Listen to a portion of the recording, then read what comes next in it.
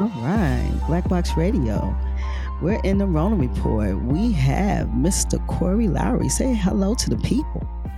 Hello, people. How are you all doing? Listen, let's let the people get acclimated with you. What do you do in the community? So currently I'm working from home. I'm an HR director for an airline trade association. And so I do that as my 9 to 5 every day. And, I'm also in a fraternity, Phi Beta Sigma. So I do some various things with them from time to time when I have the time to do it. Okay, so when it comes to being airline executive, wow. So how is this virus kind of affected that type of movement and what you guys do?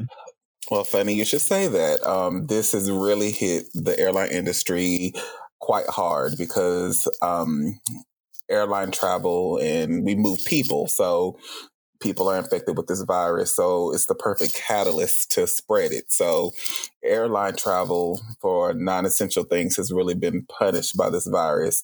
And with this new stimulus package that's coming out, hopefully it will help the airlines stay afloat because smaller airlines are falling off left and right because of this virus. Wow. I heard the package has 6 months of money for the airline. Yeah, so pilots, they could stay working, not working, or if they are working, they're going to get paid. Correct. So this package will allow the airlines to stay afloat up until September. Mm-hmm.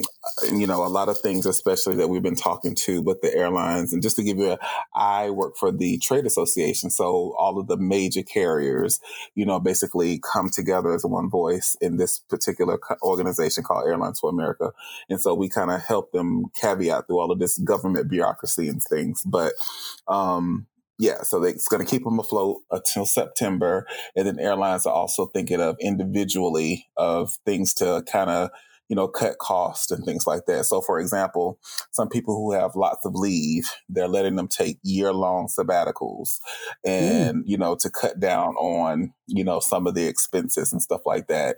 And they're looking at routes and travels to see how that they can, pick up where the need is or cut where, unnecessary travel for low, revenue flights. So it's a big hurdle, it's a lot of work to do, but, they're really just trying to stay afloat pretty much. And all that has to be coordinated virtually. Yes. So this has been a real big test because I'm a human resource manager. So my avenue is people. So, normally I'm face to face with people, but it's just been really challenging because, of the quarantine restrictions and stuff like that to keep things going. I mean, and people just really have no idea how hard it is to run an airline, how complex it is and how many things work, back and forth. And to see it now where you don't even have that human contact has been quite difficult. Something a regular person would not even think about. You trust me, you just think about getting on the plane, getting your ticket, getting your peanuts and your little flat soda, and that's it. But it's way more to it than that. Way more to it than that. Oh my gosh, I was blown away, because I came into this industry from Apple, which is another tech company, obviously, and it's just a whole nother world. So so you've been involved with your sort of career path has been in HR in both capacities, or did you come from a different area at Apple? Yeah, so HR, and then I also was in sales at Apple. That's actually where I met the host of the show. She can give you a little background on that. So through at Apple. So, but yes, HR is my passion, and that's what I've been doing for both organizations. I know that in right now is emergency mode, and you just, like you said, trying to stay afloat. But have any of the conversations about sort of the long-term sort of change in behavior that this situation might bring about in terms of the way the travel industry may change as people may shy away from it long term? Well, yes, because airline travel is essential. I mean, it drives trillions of dollars in jobs and revenue to the United States. It's essential. So, right now, a lot of, economists and things like that think that the bounce back is going to be like a V. So drastic drop and then drastic uprising because people are going to say, okay, I can travel again. I can, go to places. I can do all of these things. But in actuality, people are scared to fly because they're worried about catching the virus again. Because again, planes aren't as sanitary as one would think. A lot of people bring their wipes and things like that to wipe it down. So there'll still be a little stigma behind it. So they don't think that it's going to jump back up. It's going to increase, but not to the effect that people think. It's going to be more like a U, where it still might go down a little bit and then trickle back up to what it was before. But they're not even talking about the finances. People That's don't just have money to fly and right. vacate, and move around. So it's a lot of factors into play with that. A lot. A lot. You also had a health event, and we definitely want to talk about that, where you weren't feeling well. Yes. So I suffer from asthma, and I've had it all my entire life. So a lot of the symptoms for asthma attacks and, just issues with your asthma stem around the factors of being tested for corona, shortness of breath, coughing, wheezing, and things of that nature. So it could have just been, an asthma episode. So I said, you know what? I'm not sure. I have been out, I haven't been covering my face or whatever. I'm real meticulous about keeping my hands clean. But I was like, you know what? I could have caught it while I was at the grocery store, who knows? So I decided to call my physician, and they're doing like the televisits where you can speak to your doctor through your phone. And, I was just letting her know what was going on. And because of my underlying factors and previous health conditions with asthma, she said, you know what, I would just feel more comfortable if you went to the doctor into the emergency room to get tested. So you were tested for COVID-19. I was. So the phone line person, I called them and said, hey, my doctor called ahead and let them know that I was coming. They contacted me and they said, okay, well, we just want to do a double check. What are your symptoms? I went through that and I was like, okay, good. Based off of that, we do want you to come in. So we went to the emergency room hospital and I got out. And right when you walk up to the emergency room, it was encased with plastics and tents and all kinds of stuff. I was like, this is like a refugee camp, like something that you would see, somebody in another country, like setting up medical tents and things like that. And there was just like, all of this, partitions up. So I get out of the car. I tell my spouse to go park because they said that if you're not being tested, go wait in the car. And it said that if I test positive for it, likely, my spouse would also test positive because we live together. So they were just like, just go park. You're the one who has the underlying factors, because he was feeling okay. So anyway, I go in. They asked me to put on a mask immediately. And, so I did that. And I was just like, well, this mask is kind of small because it was like barely covering up my nostrils and my mouth at the same time. And so she was like, well, that's all we have right now. We don't have, a lot of masks. She says, but this will have to do.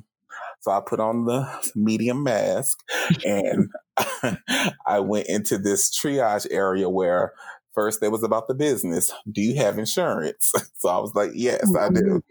So I pulled out my insurance card, to make sure that they were going to get paid. And, then they put the little band on my hand and then they told me to sit down. A triage nurse came in, went through my symptoms, and was saying, okay, well, what we're going to do is we're going to do two things. We're going to test you for the coronavirus, and we're going to see if this doctor wants to do x-rays of your lungs, just to make sure, because you do have asthma. So she went away for like 10 minutes, came back with the doctor. He kind of reiterated what she just said. He says, normally we don't do chest x-rays, but because you have asthma, we'll just see. He said, because the virus likes to hide up in the, in the lungs. So he went away. She came back with this little tube, okay? And it had a small little brush at the end. So she came over. She says, hey, we're going to do the testing first. This is kind of like something that the hospitals created, like this Johns Hopkins came up with this, the kind of testing method that they're using right now. And she says, and unlike for the flu, she says, well, they normally just swab the outside of your nose, inside of your, nasal cavity. She says, I have to really get into the cavity of the nose, back into the membranes and all that kind of stuff like that. And so I was just looking at her like, okay, still not going to be a problem. But when I saw how long the device was for the testing, I was just like, "You're not about to stick that all the way in my nose." She says, "Yeah, it is, unfortunately." So they brought out another nurse to hold my hand. She says, because it's so uncomfortable, she says, we don't want to break the stick. She was just like, just squeeze my hand and let me hold you, just to keep, for you from making a, movement that might, break the tubing. So they take it and you can see, I would say it's about 8 inches, and the mark line on the tube, the little stick, is about 4 inches, and they stick it all the way into your nose up until that line, and they leave it in there for like 2 minutes, and it is excruciating. Like, it is like crazy. Like, your eyes are watering, you want to cough, but you have to stay completely still, and they just leave it in there, and then they pull it out, which is even more uncomfortable, and then they put it in a tube and label it and send it off. I mean, my eyes were watering, I was coughing when they pulled it out. I mean, it's just very, very uncomfortable. So waited there. And then the x-ray guy came in. They did my x-ray outside, literally in the parking lot with a mobile x-ray machine. And they took it in, they looked at it, and then everything came back negative for the chest x-ray. They told me that my test results for coronavirus would come back within 36 to 48 hours. However, it came back quicker than that. It came back in about 12 hours, because they have this thing called My Chart with Johns Hopkins where you can look at your test results online. So that experience was very crazy. But I did notice the guy next to me, who was a healthcare professional working in the hospital, they were able to do his test results in 45 minutes. They had a rapid test, but they were only doing that for people who were working in the hospital around other patients and stuff like that. So he got his test results immediately. I had to wait. They told me, 48 hours before I would receive mine. Wow. Okay. So yeah. That test is different. But yeah, I mean, I felt like I was waiting on a pregnancy test, because that's how nervous they made you feel. You know what I mean? Like, waiting for that test. Pregnancy tests are pretty quick. Well, if you want to be 100% accurate, you still got to go to the doctor, Right, but, right. You're right. But still, it's just like the anticipation, like, dang, I'm not even going to find out right now. You know what I mean? I'm just going back home. Because people are dying. So you Exactly. Yeah, I want to know, because I got asthma, and I know that it's going to be harder for me to beat it if I were to catch it. So you're really doing social distancing and self-quarantine. You're staying in. And yeah, I'm 6 feet away from the computer right now, because I don't know, y'all. Wow. Okay. I understand. So you really being protected. That's amazing. Yeah, I'm being protected. Yeah. I'm very happy to hear that you had a negative result, and but thanks for being so transparent and sharing that with us, because I didn't know what type of test it was. So. Yeah. So, I mean, again, if anybody is going to get that test, that's the only thing that I will prepare them for, is that it's very uncomfortable. It's nothing that you won't be able to withstand, but definitely something you like, okay, wait a minute. Like, this is starting to hurt a little bit, so just be prepared for that. Be prepared. Okay. Well, we're at the part of the interview where we call the last will and testament, and that's where you leave a jewel with the community. It might be a talent, it might be something that you want to just lay down, but leave something with the community. Talk to the people. Well, my jewel that I'm going to leave is get out and vote, people. Okay. We see the direction that this country is going in. Voting is your voice to make yourself heard. Complete your census, your 2020 census, so that you can make sure that you're getting the right amount of funds in your neighborhoods for bus stops and things of that nature, because it's very important. And then also be mindful of your finances. Please don't go out and spend your stimulus checks on unnecessary things.